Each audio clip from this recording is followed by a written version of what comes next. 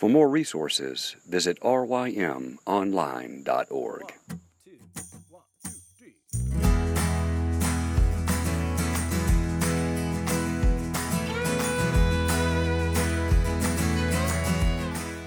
The Local Youth Worker is a daily podcast that's centered on 5 questions each week. Ranging from the practical to the professional, we're looking for answers to the questions you're asking. Whether you're in full-time, part-time, or even volunteer youth ministry, this podcast is for you.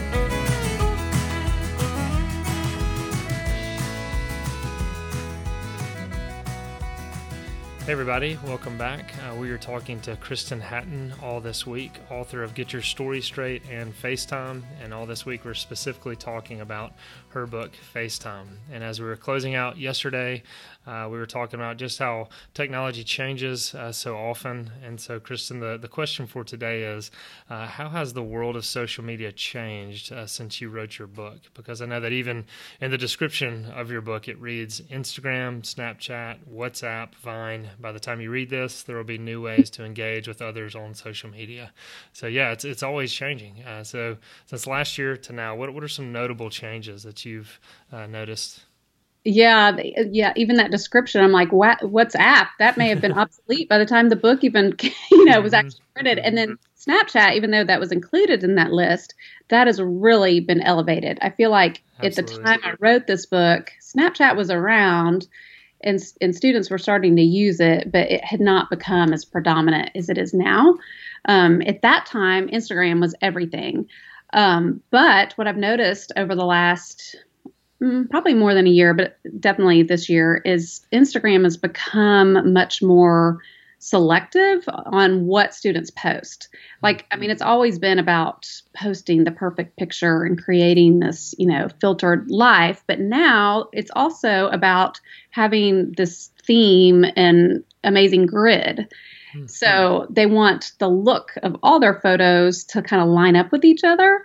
So they're not posting as much. I mean, they're still there. I know they're still there because all you have to do is post something on your story and see who's looked at your story. You know that they're still lurking, scrolling through. They're just not posting because their picture has to not only be perfect, but it just has to line up with their grid, if that makes sense. And I don't know, maybe that's more of a girl thing than for boys, but well, and let me jump in on that because I'm going to be the ignorant parent here. I've kind of stepped back a little bit from social media. I just saw a lot of ways in which it wasn't, being helpful for me in this season of life. I'm not saying I'm opposed to social media or anything like that, and I'm, going to get back on it in other seasons, but just kind of pulling back for now. So when you talk about the grid, what exactly do you mean by that?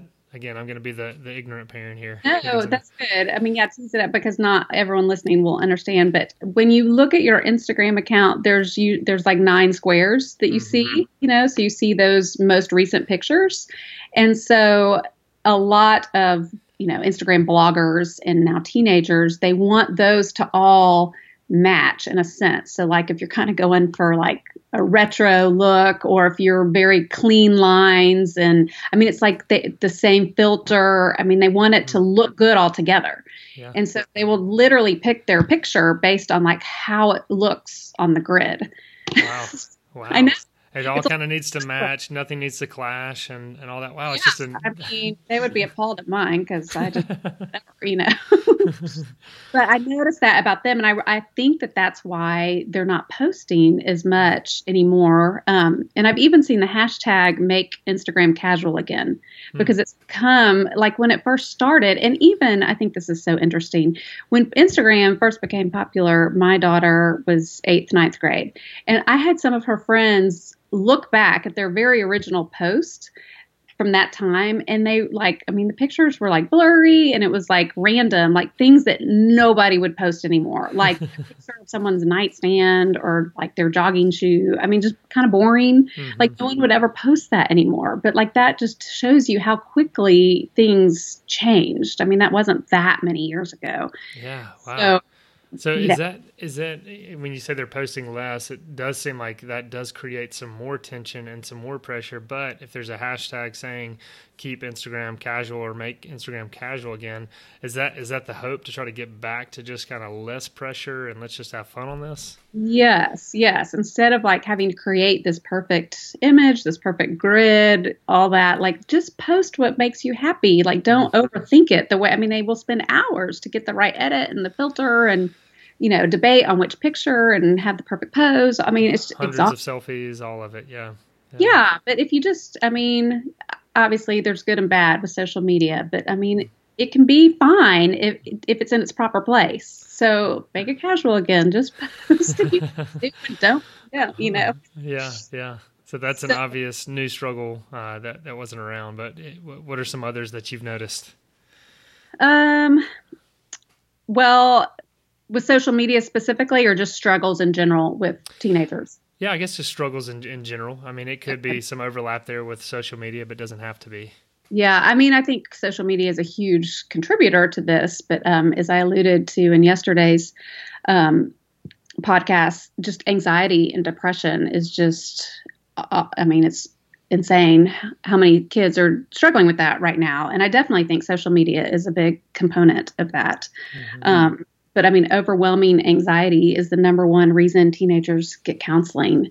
Mm-hmm. And statistics about teens dealing with this, especially girls, is just continuing to grow. I mean, college campuses, they can't keep up with the mental health needs.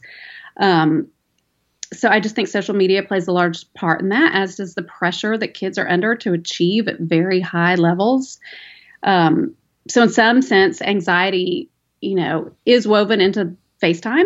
Mm-hmm. But that would definitely be, anxiety and depression is definitely something that I would write more about now. Mm-hmm. Definitely. I mean, that's something what we've talked about, just again, citing Twangy's research in iGen.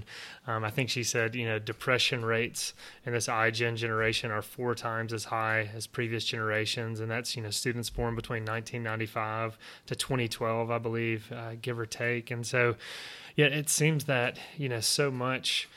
And again, we've talked about this, but students just aren't able to escape the pressure. I mean, there's all the pressures of academics and extracurriculars and everything going on, but kind of in those moments of time where maybe we used to be able to escape it and go into our bedrooms and just kind of relax or whatever, we're filling it with Instagram and other things where there does just seem to kind of pour a fuel on the fire of this pressure to constantly perform. Yeah, absolutely. I just learned about this app called Moment. Have you ever heard of that one? Mm-hmm, absolutely.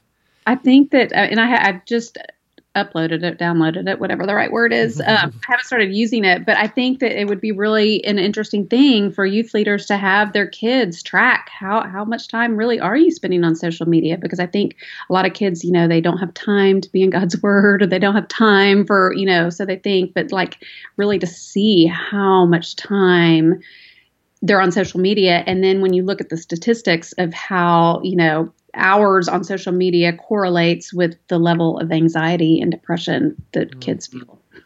Yeah, that I remember. I'm trying to remember who created that app, but I know that he designed it because he was aware that he was not spending as much time with his family. He was just always picking up his phone, and so he created this app just to monitor, how many times he picked it up during the day, as well as how much time he's on it. I want to say, if you make a phone call, it doesn't count, but as long as you're kind of looking at the screen or searching, it counts it there. So yeah, that's something that can be very telling and just helpful to kind of help us keep track of how much we are, picking up the phone, because I know for sure I do it constantly.